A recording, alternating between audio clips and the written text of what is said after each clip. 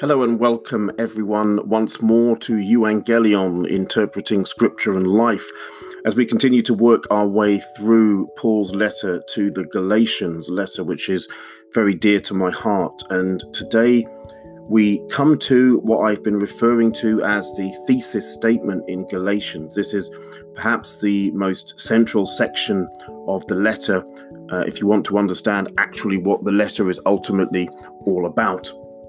And as I've mentioned in previous podcasts, this is where the key vocabulary, the key salvation vocabulary is introduced.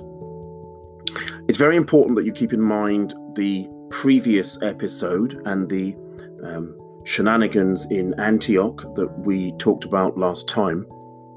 You'll remember that Paul publicly castigated Peter because he withdrew from the mixed fellowship table in Antioch when some colleagues of James turned up to the meal, presumably to look at what it would be like if Jewish and Gentile believers were eating together. Well, what we have in Galatians 2:15 through 21 is what most scholars are agreed is a theoretical rebuke of Peter from Paul. So when in verse 15 he says, we are Jews by nature, most specifically, the we he's talking about is himself and Peter. So what you have to imagine, and there is some debate about how verse 14 transitions to verse 15, but the majority scholarly position, which is the one certainly that I go along with, is that this is what Paul would have said to Peter were this situation to continue. Now, we're not, I don't think, to assume that verses 15 to 21 constitute what Paul actually said. I think we should consider the episode over with in verse 14. But the transition implies that here is the rebuke that Paul would have given to Peter. This is what he would say, and this is why he was so outraged in Antioch. I think it's also important to bear in mind that the Antioch situation is what then forms the context for this thesis statement. In other words, it's because Gentiles were being marginalized in a fellowship meal that Paul first starts talking about justification by faith. Again, the very vast majority of scholars, apart from a couple of random German scholars in the last decade, the vast majority of scholars would say that Galatians is earlier than Romans. Most people would date Galatians possibly to the early 50s or the mid 50s, depending on, you remember I mentioned in the first podcast that there is some debate as to who the Galatians actually are, that it might affect the date. Well, there are some who put Galatians near the mid 50s, others very early 50s, or possibly even the late 40s. But Romans certainly dates to the late 50s. So, Galatians predates Romans. It's an earlier letter. Therefore, this is the first place then that Paul ever mentions justification by faith. And he does so directly in response to a situation where Gentiles were being marginalized by Jews, Gentile Christians were being marginalized by Jewish Christians at a fellowship meal.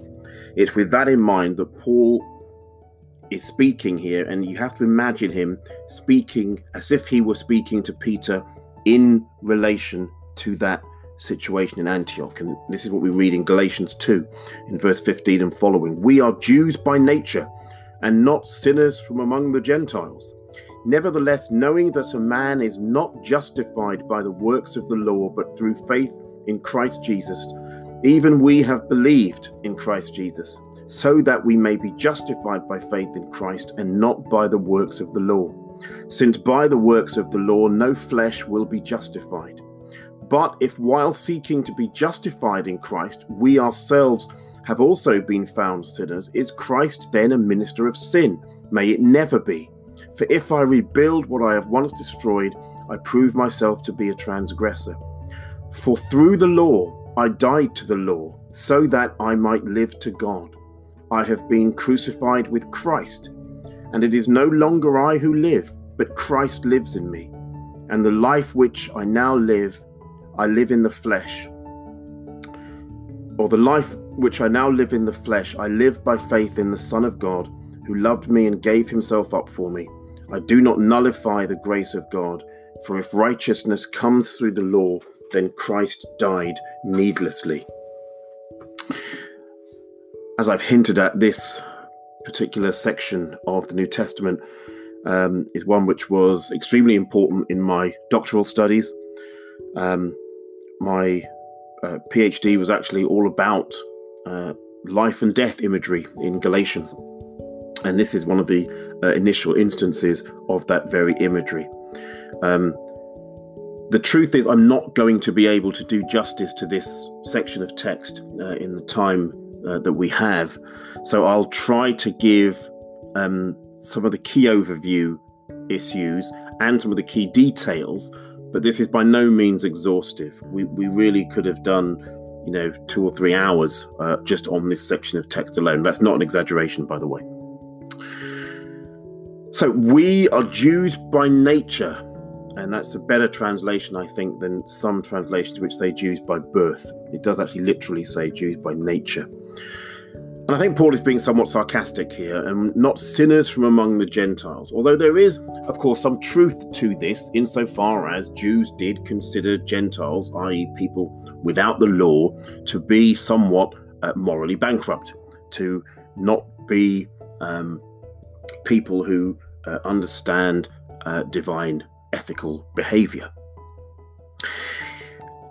But Paul's point is that even we who are Jews by nature, in other words, those of us who have the law, even we know that a man is not justified by the works of the law, but through faith in Christ Jesus.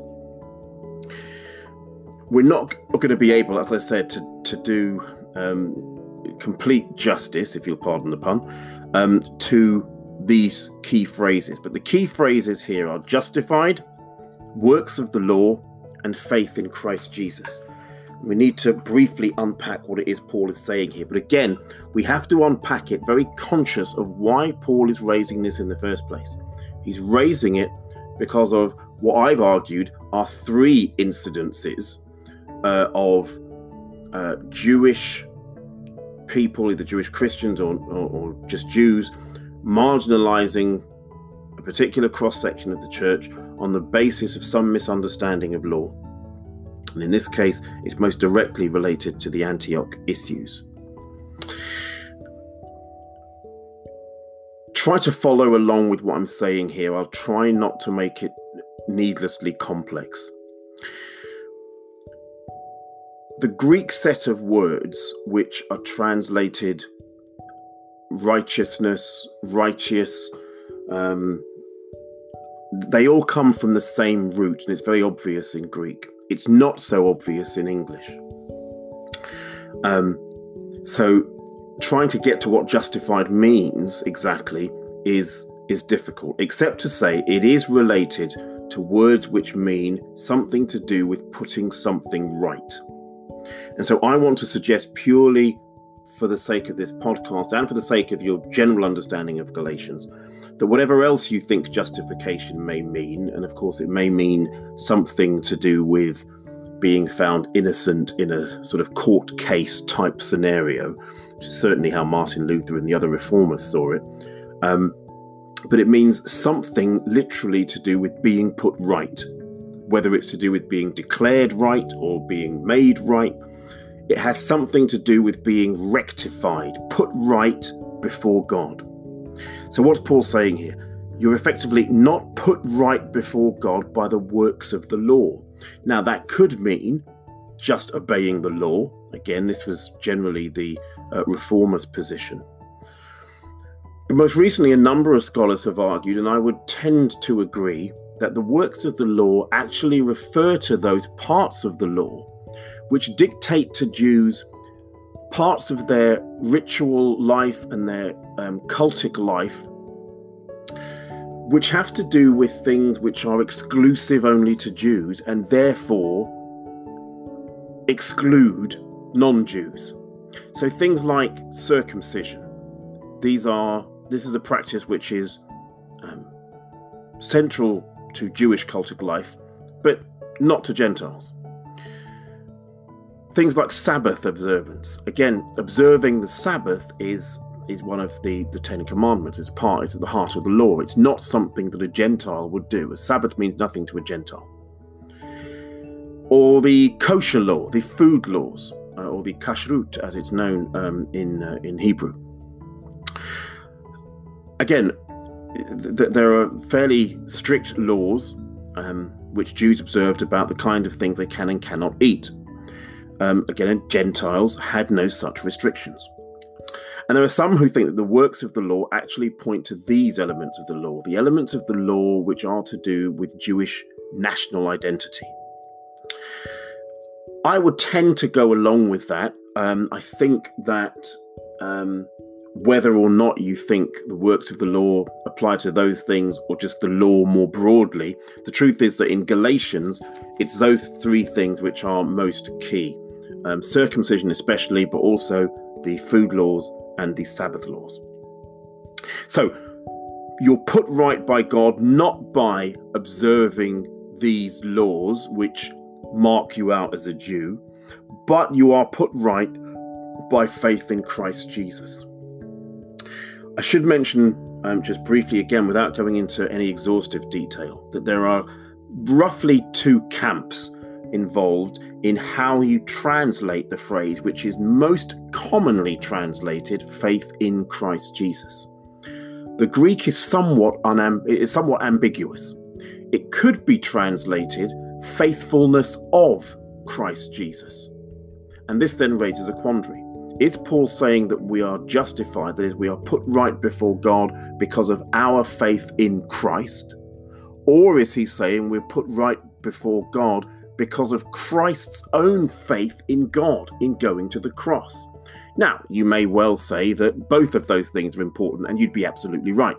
The question is, though, which one of those is Paul actually talking about in this context? There are some who would take a position somewhere between the two. I personally opt for the traditional understanding that it refers to faith in Christ, but I'm not going to force anyone into a particular position on that here and now. The truth is that in some areas it does affect the interpretation of the letter, but actually overall it doesn't make that much of a difference. The point is that it's faith and not works of the law which put someone in the right before God. And Paul is absolutely adamant about this. He will not budge. He's unambiguous. Gentiles do not need to embrace Jewish customs in order to be in the right before God. So then, this somewhat strange passage in verse 17, if while seeking to be justified in Christ, we ourselves have also been found to be sinners. In other words, Paul is saying if by insisting that faith and not works are what matters, is it then the case that we are somehow making Christ a minister of sin by demanding that we just have faith in him and observe the law? And he says, absolutely not. And then in verse 18, he says, if I rebuild what I have once destroyed, I prove myself to be a transgressor. What Paul means there is, if having experienced Christ and realizing that the risen Christ is the pathway to being in the right before God, then to go backwards, as it were, and to insist on obeying the law, that's the thing that makes you a true transgressor, not calling for faith in Christ. And then Paul makes this astonishing statement, which any Jew of his day would have had real problems with. He says, for through the law, I died to the law so that I might live to God. In some way, Paul is saying that the law pointed to a kind of death that he had to die. The old Paul had to die in order that he might, and then this very important phrase, live to God. And that means more than just living a life that God approves of. And that becomes quite clear in a moment. Because in verse 20, he says, I've been crucified with Christ. Now, obviously, he wasn't literally crucified with Christ, but what Paul is saying is that in some way, crucifixion is not just what happened to Christ, but in some way it's happening through him. Our old lives and who we used to be, not just the way we used to live, but indeed who we used to be, the sphere that we used to occupy, is being crucified. And this is very important language. It appears again in 5:24 and again in 6:14, where Paul says that the cosmos itself has been crucified. But I've been crucified with Christ, he says, and it is no longer I who live. Paul says he's dead.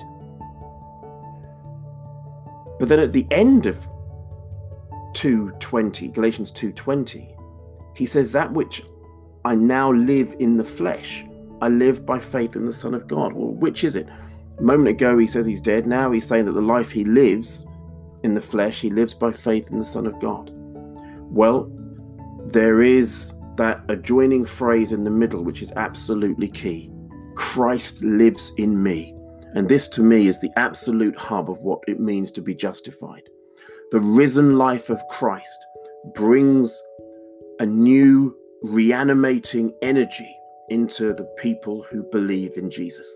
The risen Christ takes residence in a new believer, someone who puts their faith in Christ.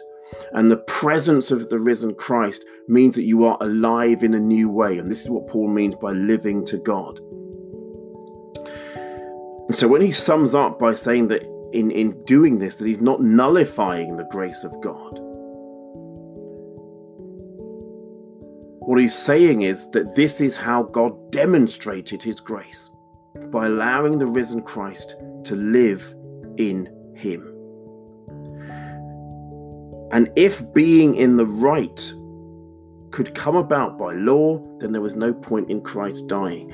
And as we'll see from the very first verse of the next section, and in this case in chapter 3, it's very clear that Paul considers the death of Jesus to be the very linchpin of being in the right before God. This is the watershed moment, Christ's death and his ultimate resurrection. This is the event about which a true relationship with God revolves. So Paul has died some kind of a death, and a new Paul has been made alive as a result. He'll say a similar thing about Gentiles in chapter 5. As I said, he'll say something about the world going through this in chapter 6. But ultimately, this notion of life emerging from death becomes the key motif for understanding what it means to be justified. To be justified is to move from death to life, to move from the deadness of sin and estrangement from God into the new life energized by the risen Christ. The new life by which we live in a new way. The new life which has as its basis what Jeremiah referred to as a new covenant, the new arrangement, the new agreement with God, that by faith in him we're alive in a new way. There is, of course, one more component to this entire narrative, which will be the subject of the next section that Paul discusses, and it is the presence of the Spirit. And I think the important thing to understand here is that the Spirit is the mediator of the risen life of Christ into someone with faith. So in my research and in my understanding, what does it mean to be justified? It means to have the risen Christ mediated into you by the Holy Spirit. What then does this all have to do with what happened in Antioch? Well, it seems to me that what Paul is ultimately saying is if the Spirit mediates the risen Christ into people, and that's what puts them in the right before God, then they cannot be made any more right before God by observing Jewish customs. And to insist on that is to almost turn the clock back on what God has done.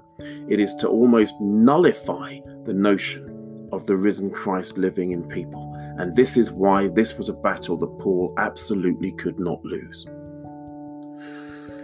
I think the lenses of death and life are so important when we consider turnarounds in our life. It is the ultimate turnaround. If you think about a passage like Ezekiel 37, the so-called Valley of the Dry Bones. This was actually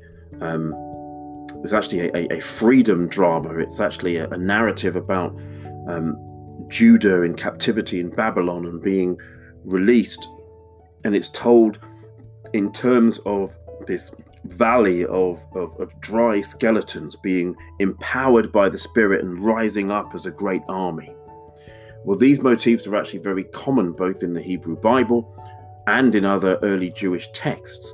That part of a very significant way of demonstrating the way that God works is to use this imagery of life emerging from death.